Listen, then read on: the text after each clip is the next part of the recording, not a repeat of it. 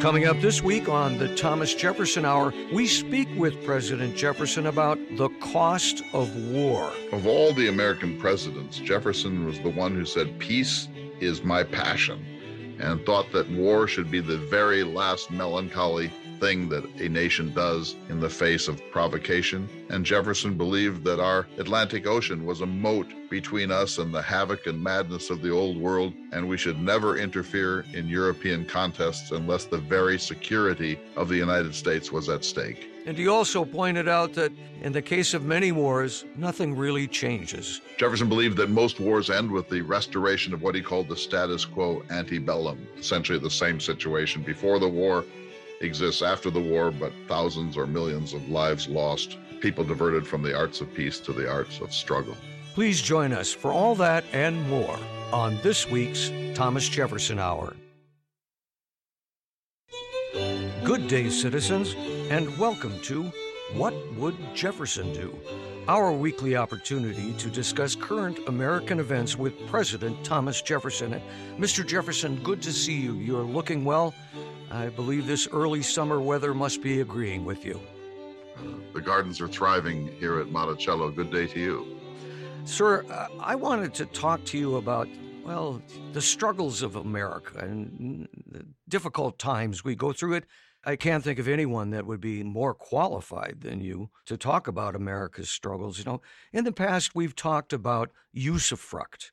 I wondered if maybe an attitude of usufruct would help us all in our day-to-day lives.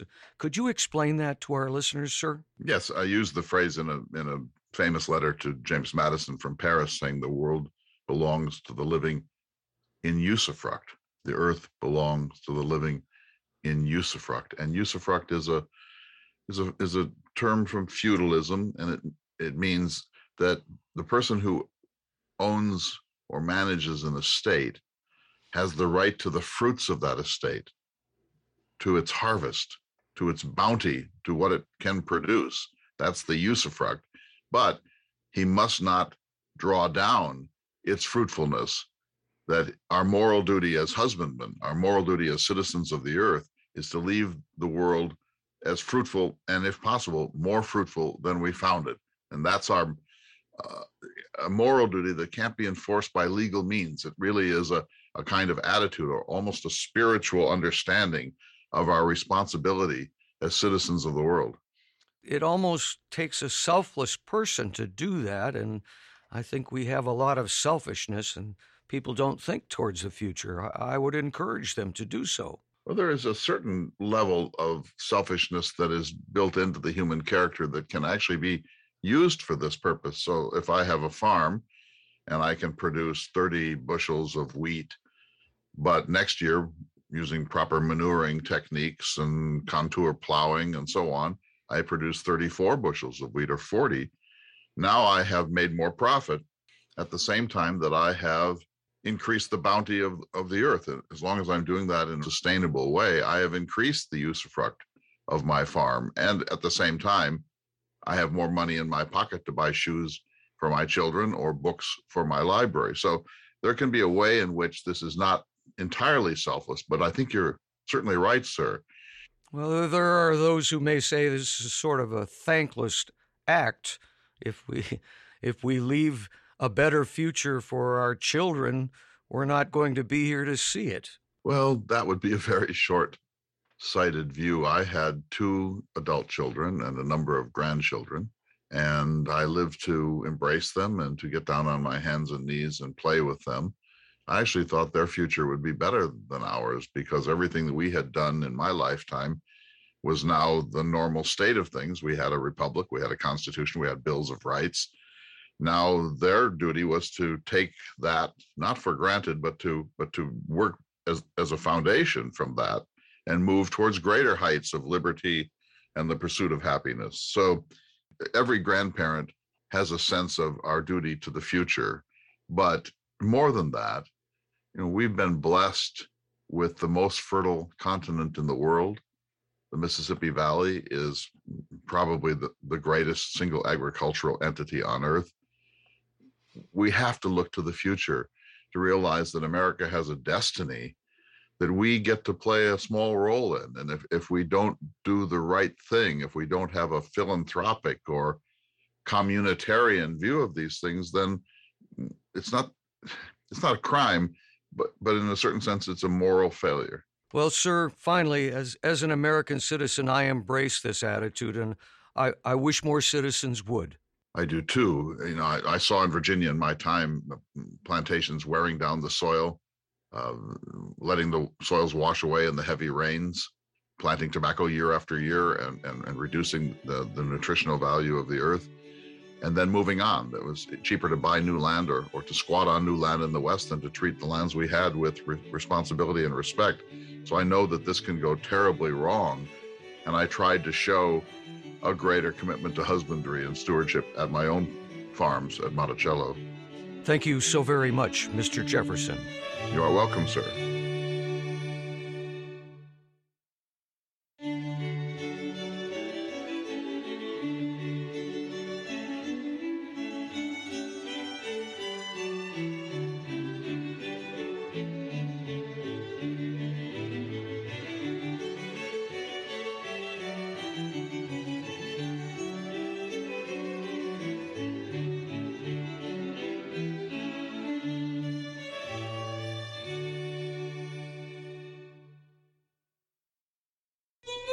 Good day, citizens, and welcome to the Thomas Jefferson Hour.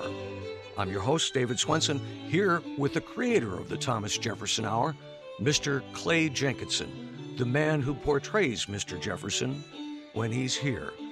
And now, seated before me is Thomas Jefferson. I say good day to you, sir. Good day to you, my dear citizen. Mr. Jefferson, I wanted to speak with you this week about the cost of war, specifically starting with the American Revolution. My understanding, sir, is that at the beginning of the Revolution, the colonies were flourishing economically. They enjoyed free trade. American merchants were able to transport their goods in European and American ships. Taxes were reasonable or non-existent. But as the war began and continued, America's era of economic prosperity began to fail. Well, there certainly was a setback, not only because we had to divert the useful purposes of an economy to arms, cannons, gunpowder, clothing for troops, rifles, and so on. And that meant that there was no money for more important things like libraries and schools and the improvements in agriculture or internal improvements like canals and roads and bridges and post offices. So there was that cost of war. But war is also destructive. The British had destroyed Norfolk. They occupied our cities. They damaged our property. They burned our crops. When the war came to Virginia, during my time as governor of Virginia, they marched on Monticello but did not damage it much. But at my other farms, they burned tobacco barns down, stole or killed horses, ran off with enslaved people.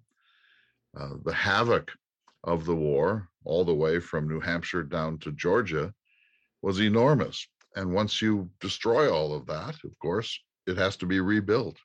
And when you're rebuilding, you're using money and human ingenuity that could better be spent in some other way. So, unfortunately, this was what we call a just war. We knew that we must declare our independence from Britain. That was a moral responsibility. We knew that this was going to cost blood and treasure, and it did. The war lasted much longer than anyone could have hoped. By the time the war was over, we had a huge state debt. Every state had gone into debt to survive, and a huge national debt. Mr. Hamilton combined them when he was the Secretary of the Treasury. And suddenly we're a free nation, but we're a free nation weighed down with this enormous debt burden. And where did that debt burden come from? It came from survival, and it came from our insistence upon being treated as a sovereign and independent nation. So we began with this deficit, a deficit of buildings, a deficit of horses, a deficit of farmlands and food, a deficit of funds. And fortunately, the New World is so fertile and the American people are so industrious that we were soon able to crawl out from all of that debt. But imagine what we could have done with those years and those funds, including human resources, had we not had to fight a bloody war of independence, had this really just occurred diplomatically, sir. Well, we're talking about the economic cost of war, and of course, the human toll is a whole nother subject. But uh, the United States had to deal with this economically. My understanding is they began to print money in order to deal with the debts. Yes, so we needed to finance the war. Robert Morris of Philadelphia was the American financier of the war. We had no national bank. We really had almost no banks at the time. We were still a very primitive, almost in kind economy. And so Robert Morris, who was a friend to the establishment people like George Washington and Gouverneur Morris and so on, was able to patch together a financial system which allowed us to go on. But we couldn't get the loans that we needed. We got some money from France, but not nearly enough. And so at that point, you begin to write IOUs, or you issue currency or paper currency. These in our time were known as continentals. This was the first national currency of the United States. And as you well know, by the time the war ended, these continentals had lost most of their value.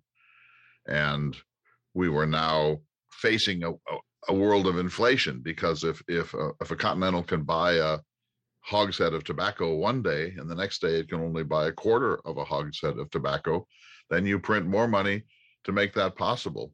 Congress just printed more money, as we've talked about, to fund these expenses. But the result was severe inflation and the depreciation of the continental dollar, as you've just said. Of course. And this, produced a set of crises. I paid much of my own personal debt during the course and shortly after the war. But under the terms of the Paris Agreement of 1783, those payments were not accepted because they had been made with continental currency.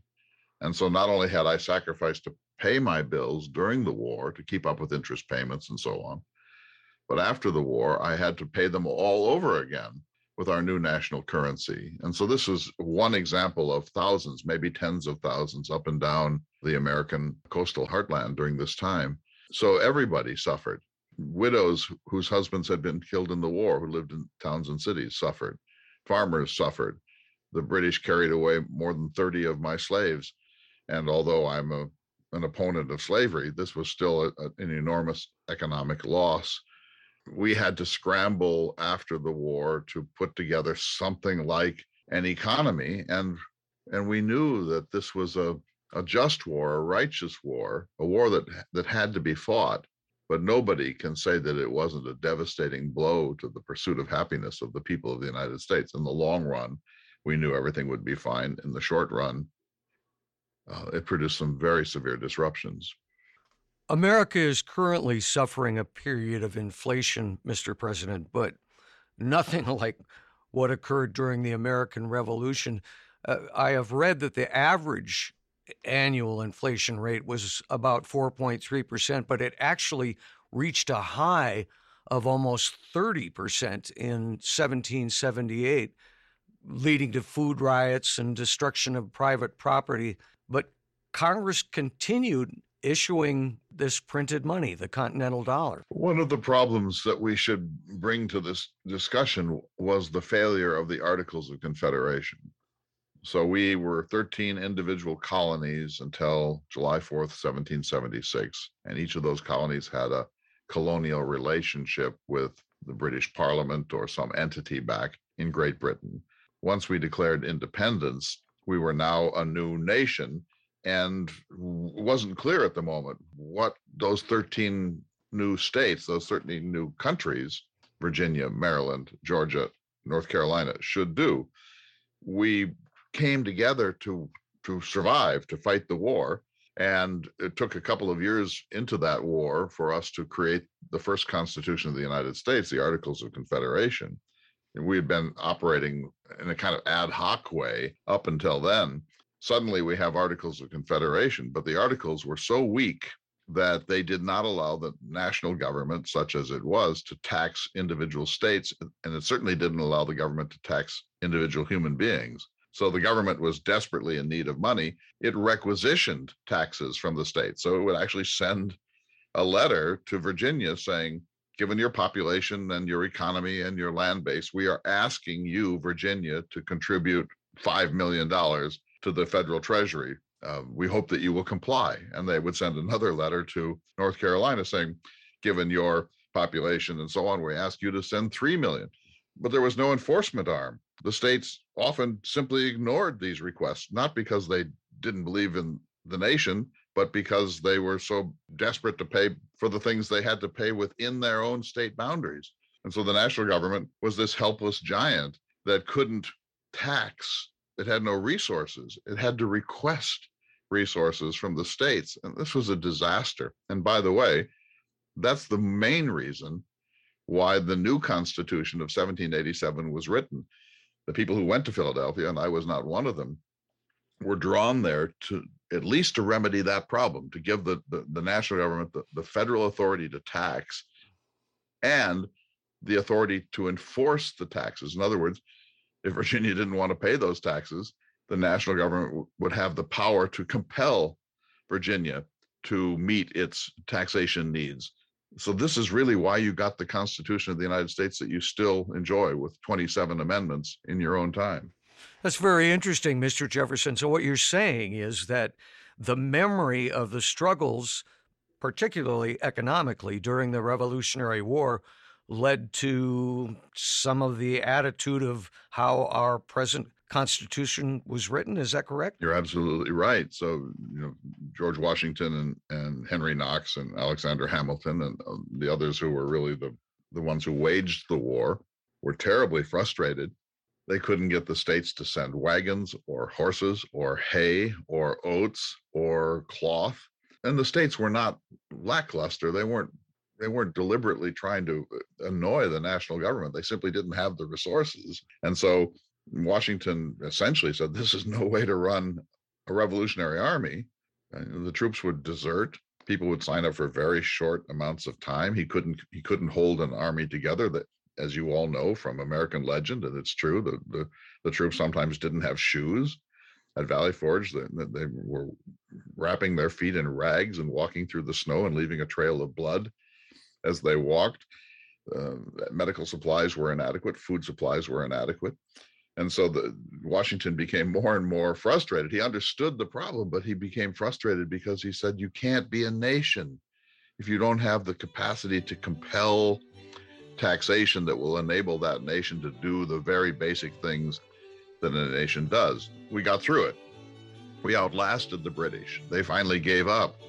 The French helped in a huge way, not only by loans, but by sending people like Lafayette and the troops, the ships that boxed the British in at Yorktown. And so Washington and others believed that having barely survived this crisis, we needed to create a stronger federal authority, and that eventually came in 1787. Mr. Jefferson, we need to take a short break from this conversation. I'm glad you brought up France because I would like to talk about that in our next part of the conversation, sir. Indeed. We'll be back in just a moment. You're listening to the Thomas Jefferson Hour.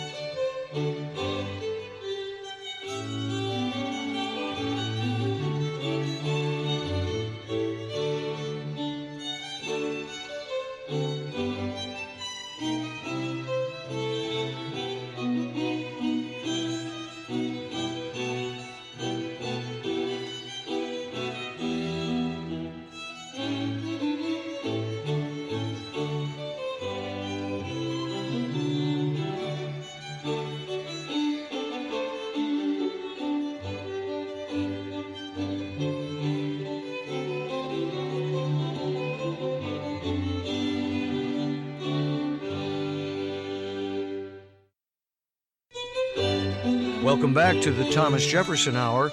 This week we're speaking with President Jefferson about the cost of war. And when we took our break, sir, you brought up the fact that France helped the United States economically.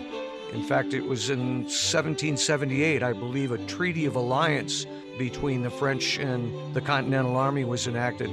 And this meant that the French provided money, war material, and troops to the United States. This really was a determining factor in America's eventual victory, was it not? Of course.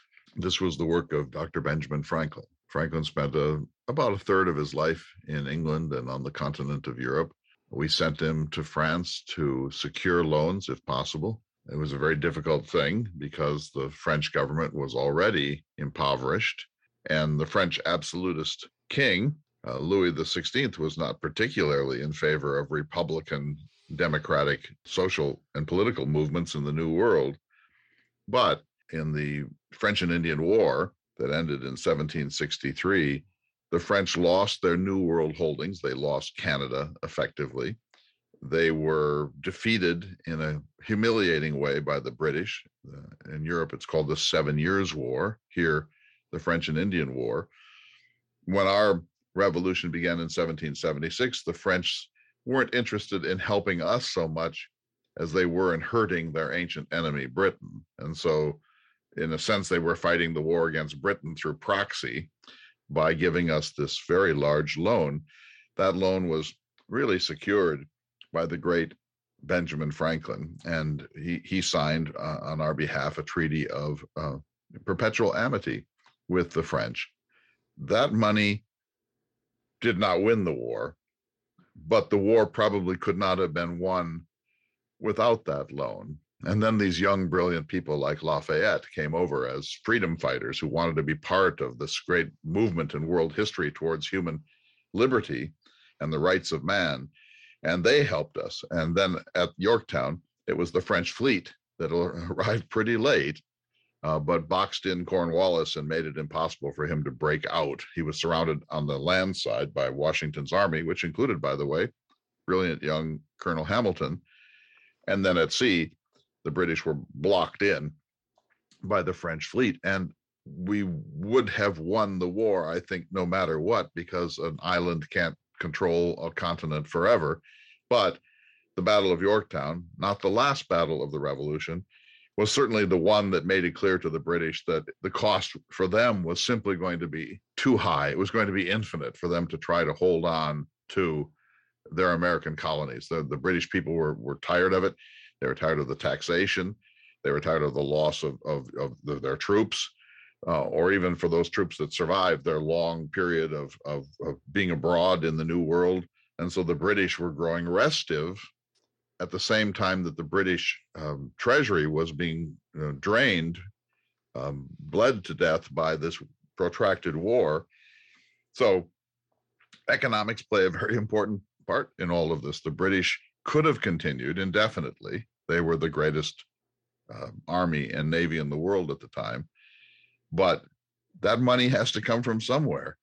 And the British people didn't think that they had a particular stake in what's going on in Georgia or South Carolina. And so eventually the British gave up, but they did so in large part because of French assistance. So let me say one more word about that, as long as we're on this subject.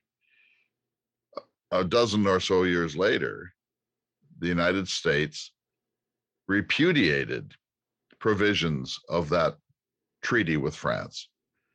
When France needed us during their wars of the Revolution, the so-called Napoleonic Wars, but this really before Napoleon came to power, Hamilton and George Washington, I'm sorry to say, proclaimed neutrality. So France had helped us when we needed them. They weren't neutral between 1776 and 1783. They gave to us in ways that from a geopolitical standpoint, we may not have deserved. And now when they were desperately in need of our support, and not just morally, but from the treaty we had signed with them, the Washington administration decided we would be neutral in the wars of the continent. And it seemed to me that this was a failure of our gratitude towards the French nation and the French people who had played so material a role in our securing our liberty. What I hear you saying, Mr. Jefferson, is in the end, America owes a debt of gratitude to France, doesn't it? Enormous debt. Our natural ally should be France. Most of the Americans of my time, in some sense or other, had come from Great Britain. There was a natural sort of cultural affinity between us. But our real allegiance should be to France. Remember that when the French Revolution occurred, the monarchies of the old world, Britain and Austria and others, formed an alliance to crush the French Revolution because they didn't want to see those same ideas of human liberty infiltrating their own despotic or authoritarian states. And so they banded together to snuff out this terribly liberating idea that humans were born with rights. And we, so far from helping France, which was the next logical step after our revolution, proclaimed neutrality as if it were none of our business. Well, if France had said that to us in 1776, it's hard to know how our war of revolution would have come out. And so I was in the Washington administration. I was the Secretary of State. I made the case for our moral obligations to France. I couldn't win that argument. And that hastened my desire to retire from the Washington administration, which I did in December of 1793. They were behaving with what's known as realpolitik, like deep pragmatism, self-interest for America, which all nations do, by the way, and probably all nations should. But I had a sentimental devotion to what France had done for us during the war, and I hearkened back to that treaty, and I urged the Washington administration to tilt slightly towards France. But it didn't. And this makes perfect sense in the world of hard-headed geopolitics. It makes very little sense if you really believe in the ideals of humanity. You famously wrote, "Peace, commerce, and honest friendship with all nations, entangling alliances with none." Now, you must be aware, Mr. Jefferson, there's a major conflict, a world conflict going on between two nations right now, Russia and Ukraine. And our current president defined this war as part of a world struggle of democracy over authoritarianism. I understand your stance of entangling alliances with none, but don't we owe our support to the fight for liberty and freedom? I understand what you're saying, sir. And late in my life, I said, at some point, all nations will be republics, some sooner, some later, eventually all. But I said, before that, rivers and oceans of blood will flow. These spasms for liberty do not come at no cost, that this is going to take an enormous amount of struggle. Buildings bombed, innocents killed, populations starved, economies broken, armies marching across borders. And the people who die in every army, whether it's the US Army or the French Army or the British Army, these are on the whole young men with their lives in front of them. They almost never really understand the point of the struggle. They're patriots. They're doing their national service. They want to get married. They want to have children. They want to pursue happiness. They want strolls in the evening. They want to plant petunias in their gardens. They're human beings like the rest of us. And then we select a portion of them, often by conscription, sometimes by violent conscription, and send them off to some place halfway around the world to shoot at other human beings who never offended them. Wars are created by old men and fought by young men. I believed, as a figure of the Enlightenment, that it was too late in the world's history to solve our struggles through bloodshed, and that our passion should be peace and diplomacy should prevail wherever possible, and that for the United States, at least, the world's only real republic at the time, that war should be the last, and I mean the very last, melancholy answer when all other diplomatic methods had failed, and we should attempt again and again and again to find the avenue of peace, and only with the deepest sense of reluctance, even sense of tragedy, eventually enter into a war. I hope that would become in a sense, the mission statement of the United States. And I said, I'm one of the creators of the Monroe Doctrine. Monroe was, as you know, one of my proteges. I wrote to him in 1823 when I was a very old man because he had asked me what our policy should be to wars in Central and South America, sometimes colonial wars, and what our attitude should be to affairs in Europe. And I said, our first and fundamental maxim should be never to entangle ourselves in the broils of Europe. And our second should be never to let them entangle themselves into the affairs of the Western Hemisphere. So yes, I believe in the cause of liberty. I hope that the people you speak of will be able to achieve self-determination and to hold on to it. Whether this is a war that the United States should be involved in a material way is for me a matter of great concern. I believe that the greatest thing the United States can do is to build a society that is so just, so devoted to the rights of man, so beautiful with its libraries and its dance and its music and its painting and its sculpture and its beautiful farms and gardens and its commitment to the human project and to the pursuit of happiness, that we would build a model nation, and other nations would want to be like us because they would see what happiness can bring to humans when they are left alone to pursue happiness without undue government intrusion and without the madness of war, and that this would be a better export of the great ideals of America than guns and bullets and soldiers. And so I would like to export the idea of America with a capital I. I'm in a sense working from Pericles' funeral oration in Thucydides' History of the Peloponnesian War, that the greatest export for Athens, the greatest defense of Athens would be to build the most extraordinary polis in the world and let the world see it and ache to be like that. Mr. Jefferson, you know the phrase, the fog of war. Once hostilities begin, it's difficult to even know exactly what's going on. I think of your time and the distance and how long it took to get messages. And as an American citizen, I naturally want to support the underdog, want to support those struggling for liberty. But it's difficult to even understand the facts of this conflict at times. Agreed, sir. So if I may simply use terms from your time for a moment, I understand that this is a war between Russia and Ukraine, is it not? Yes, sir. So I would wonder how many Americans could find on a map of the world the outlines of Ukraine, what they know about the people of that nation, its history, its prior relations with Russia, with the czars or czarinas or whatever other entities there were, what its ethnic makeup is, and how much kinship there is between the people of one country in this battle and another.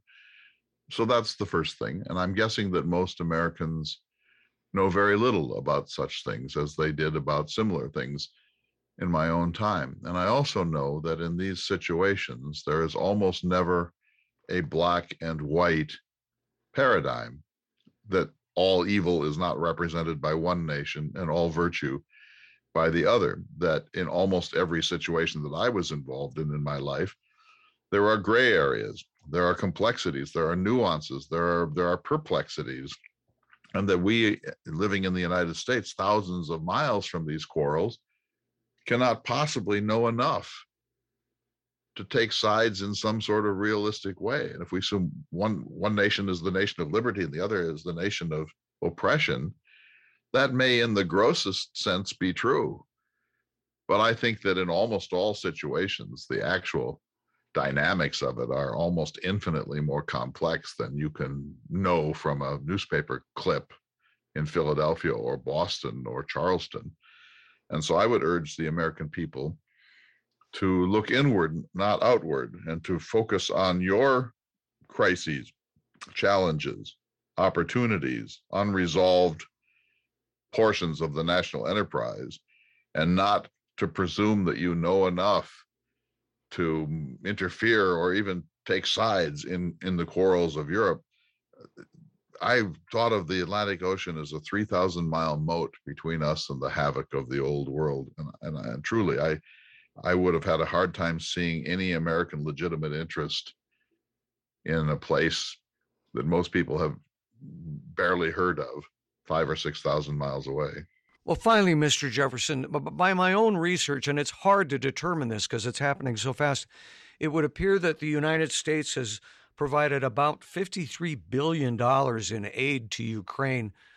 The Senate Minority Leader said, "The future of American security and core strategic interests will be shaped by the outcome of this fight." Now, if that's true, isn't America justified in providing this aid, as France did to us? It must survive. That self-preservation is the central purpose of a government. And whatever it takes to do that, a government must do. If we're invaded by the Canadians, we must repel them. If American security is indeed and measurably at risk, of course we must participate, because we would be morally reprehensible if we allowed something to happen that in the end undermined the capacity of the American experiment to continue along its traditional lines, of course.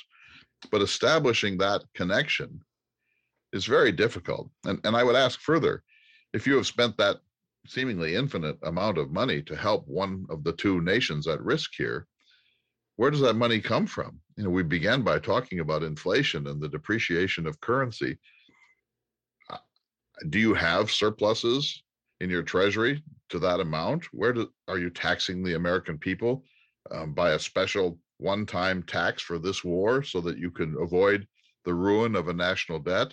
Or are you simply printing money to enable this to happen? It seems like a very large sum, and I would hope that your government was planning to retire whatever that amount is within a handful of years, and maybe to offer a special tax to the American people for this purpose. And let me say one last thing about this.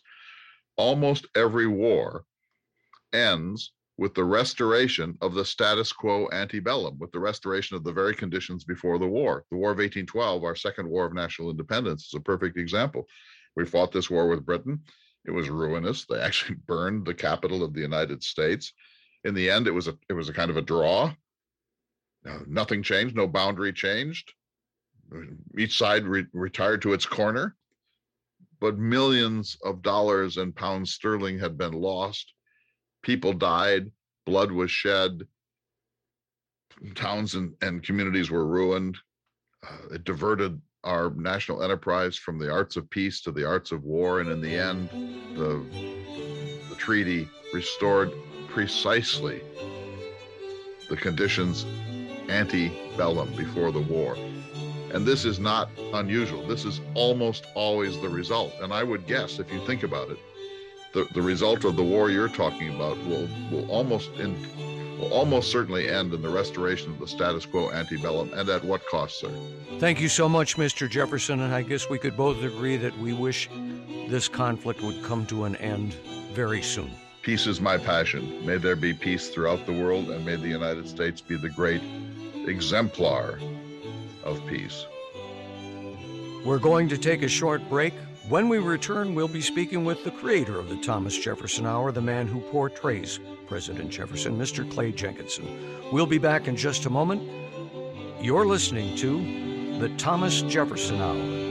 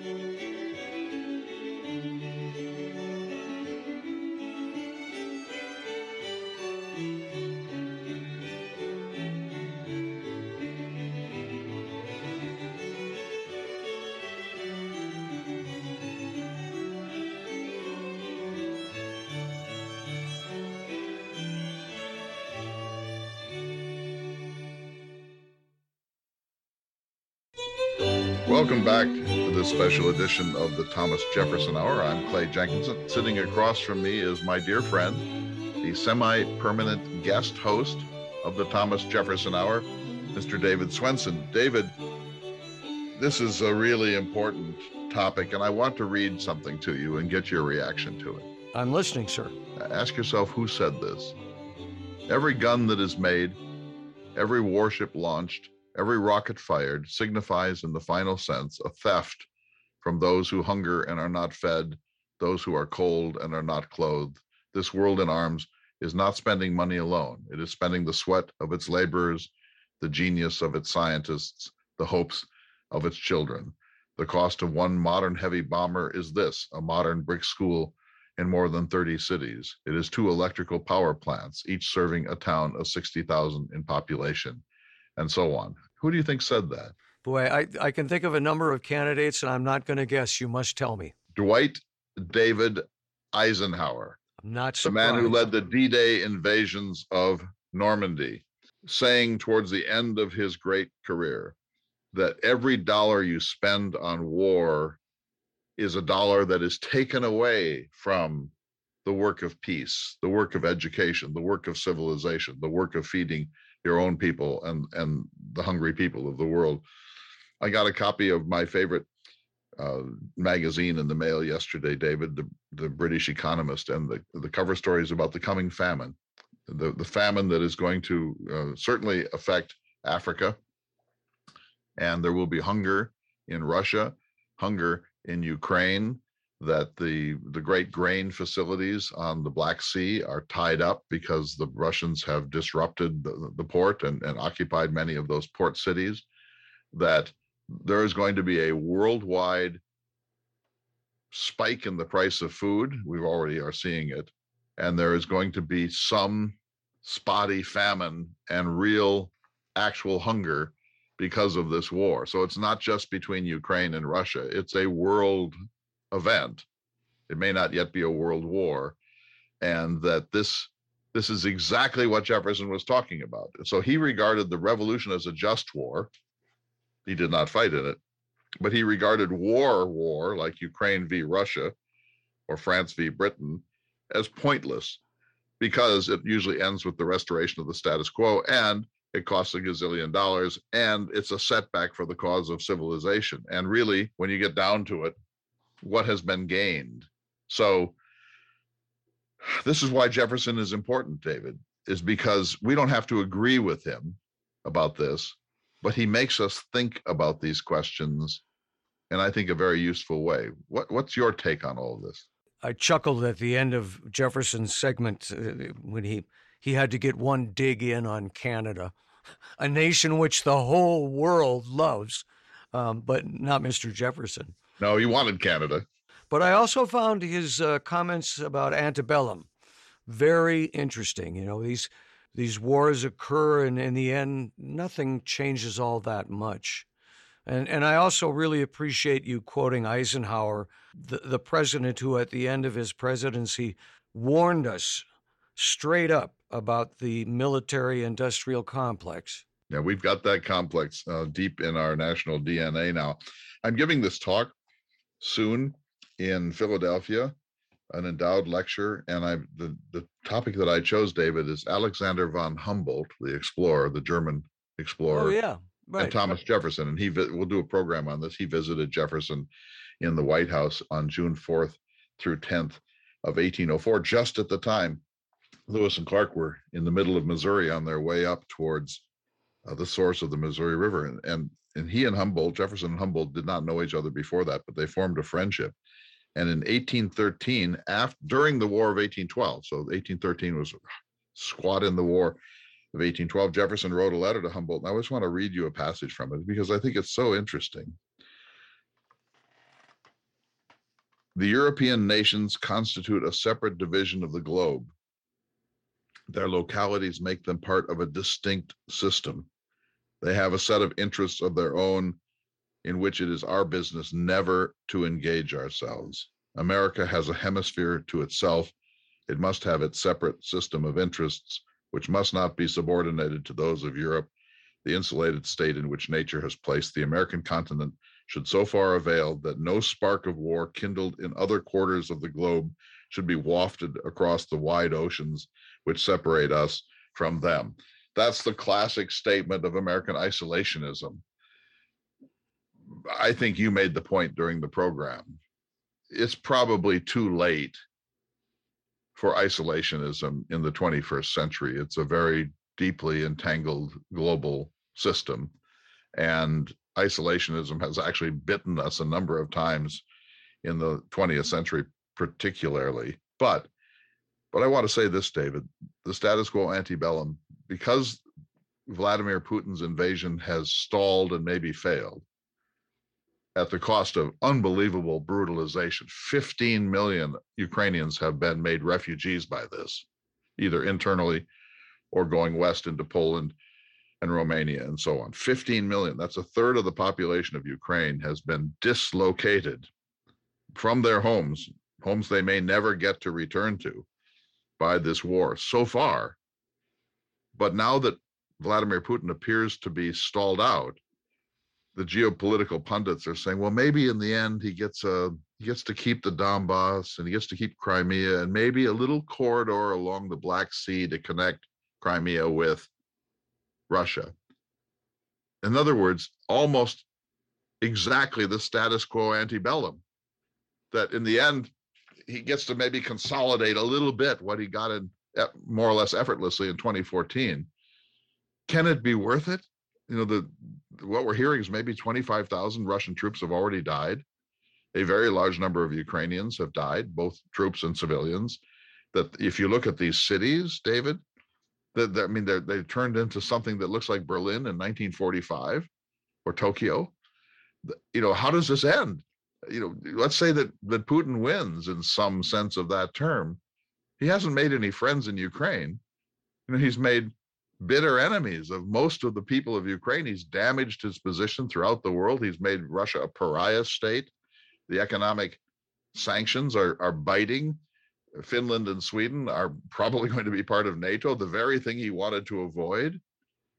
He reunited the European nations when they were really in a state of disintegration.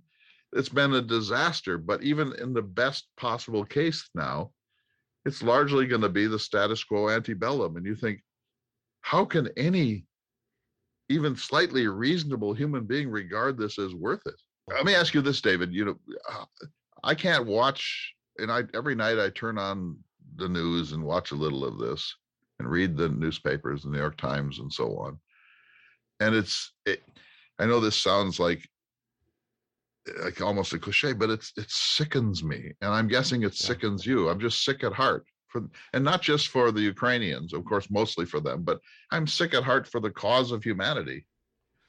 Well, I wanted to talk to Jefferson about this because of his famous, entanglements with none statement. And my takeaway was that Jefferson was reluctantly saying, yes, you have to support the cause for liberty. And I do think that the idea of France saving America is a worthwhile parallel to consider. I do too. I'm going to sound like I'm just full of contradictions, and maybe I am. I looked on, and I know you did too, with the deepest chagrin when we fought an unnecessary war in Iraq. And I looked on with terrible chagrin when we prolonged what was at first maybe a necessary war with Afghanistan, but which turned into a terrible quagmire. And as we know, both of them ended not only with the restoration of the status quo antebellum, but arguably both of those nations were much worse when it was over than they were before we got involved. And I lamented those wars because I'm a Jeffersonian, and I listen to him and I believe him when he says it should be the very, very, very last melancholy thing that a nation ever does. It should do so reluctantly. It should be apologetic to the world that it's doing so. It should handle those wars with the greatest possible discretion. It should target only serious targets and so on and so forth. And I believe those have been proven by history already to be unnecessary wars. Well, now I think this might be a necessary war. I feel like maybe this is one we should be involved in. I find myself, and I'll bet you do too, or maybe you do, maybe you don't. I find myself sort of wishing that NATO would take out one of those 40-mile convoys and say, we've got to step between Russia and this catastrophe. And I know that's a very dangerous provocation, but when we fight unnecessary wars, why do we cringe at fighting one I regard as a just war? Yeah, I pretty much am in agreement with you, but I have to say, it's difficult to know exactly what's going on. In this era of propaganda, we know we're getting propaganda from both sides. I spoke to Jefferson about the fog of war, and he agreed. So it's difficult to know exactly what is happening.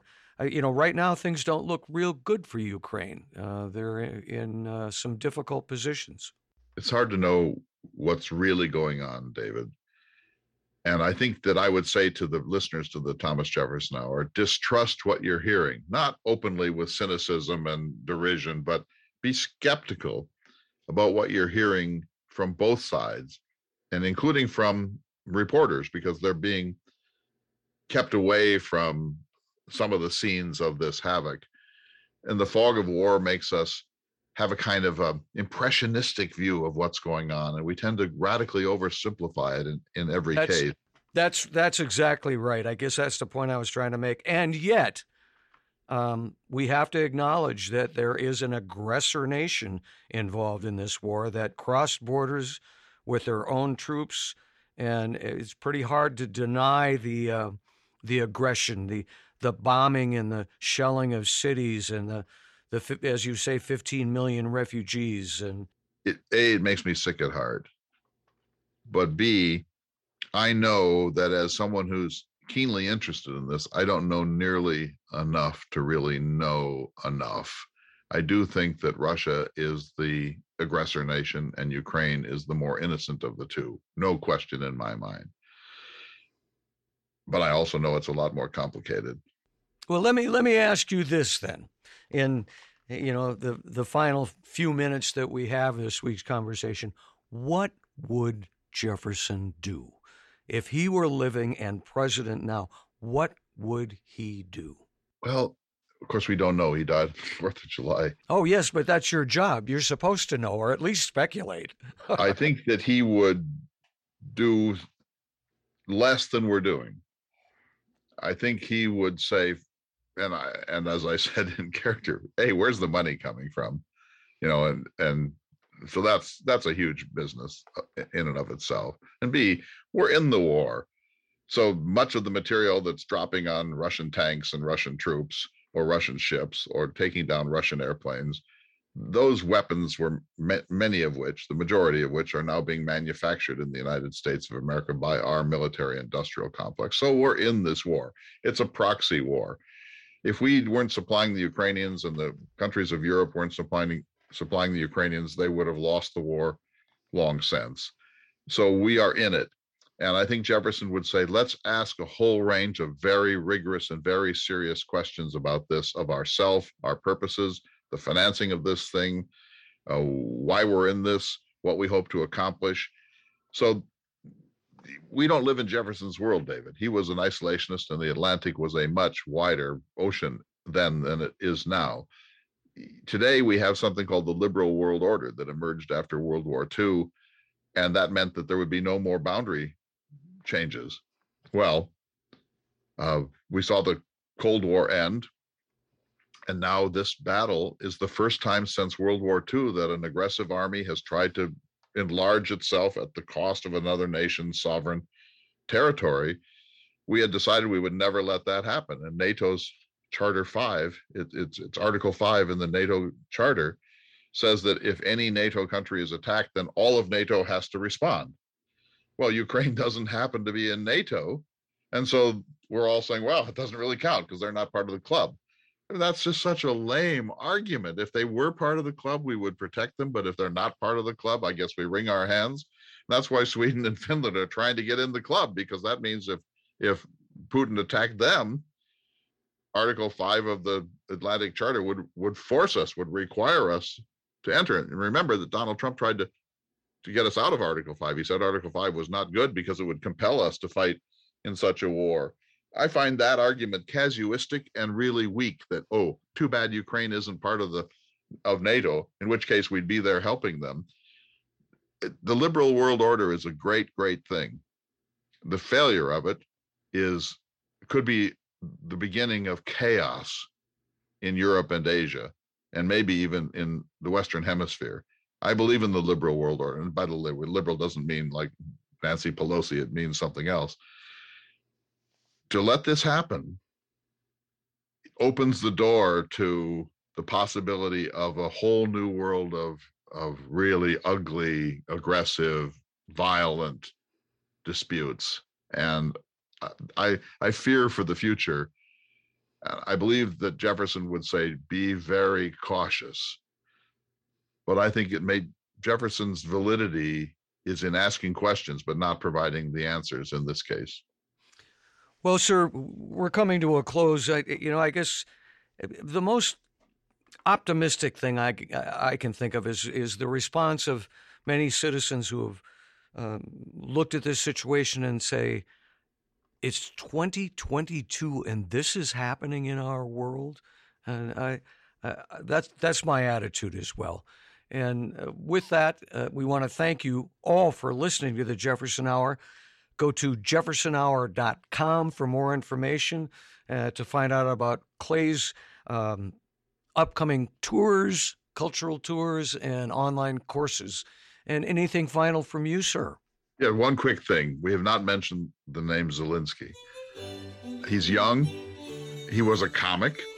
He's immensely popular. He has stepped up in just an extraordinary way and inspired the world. The fact that the world is so much on Ukraine's side is in some large part because of the genius of Zelensky. We live in a gerontocracy. You know, the election of 2024 could be between an 80-year-old person and a 79-year-old person, or something very close to that. Maybe we need some comics. Maybe Jon Stewart for president, or one of the late night talk shows for president. The fact that we're having this conversation owes in some large part to the political leadership and genius of Zelensky, and I say all hail to him. Thanks, everyone. You've been listening to a special edition of the Thomas Jefferson Hour. We'll see you all next week for another important issue of the Thomas Jefferson Hour.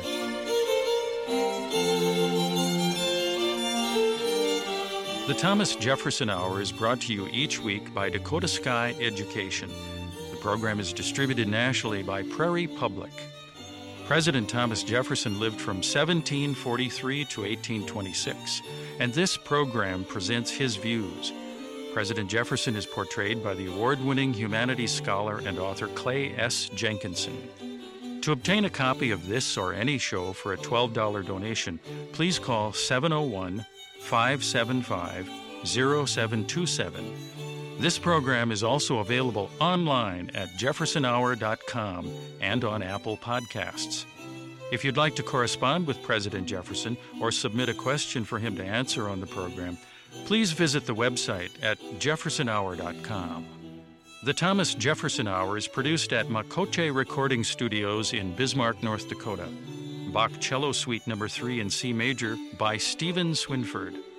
Thank you for listening. Please tune in again next week for another thought-provoking, historically accurate program, Through the Eyes of Thomas Jefferson.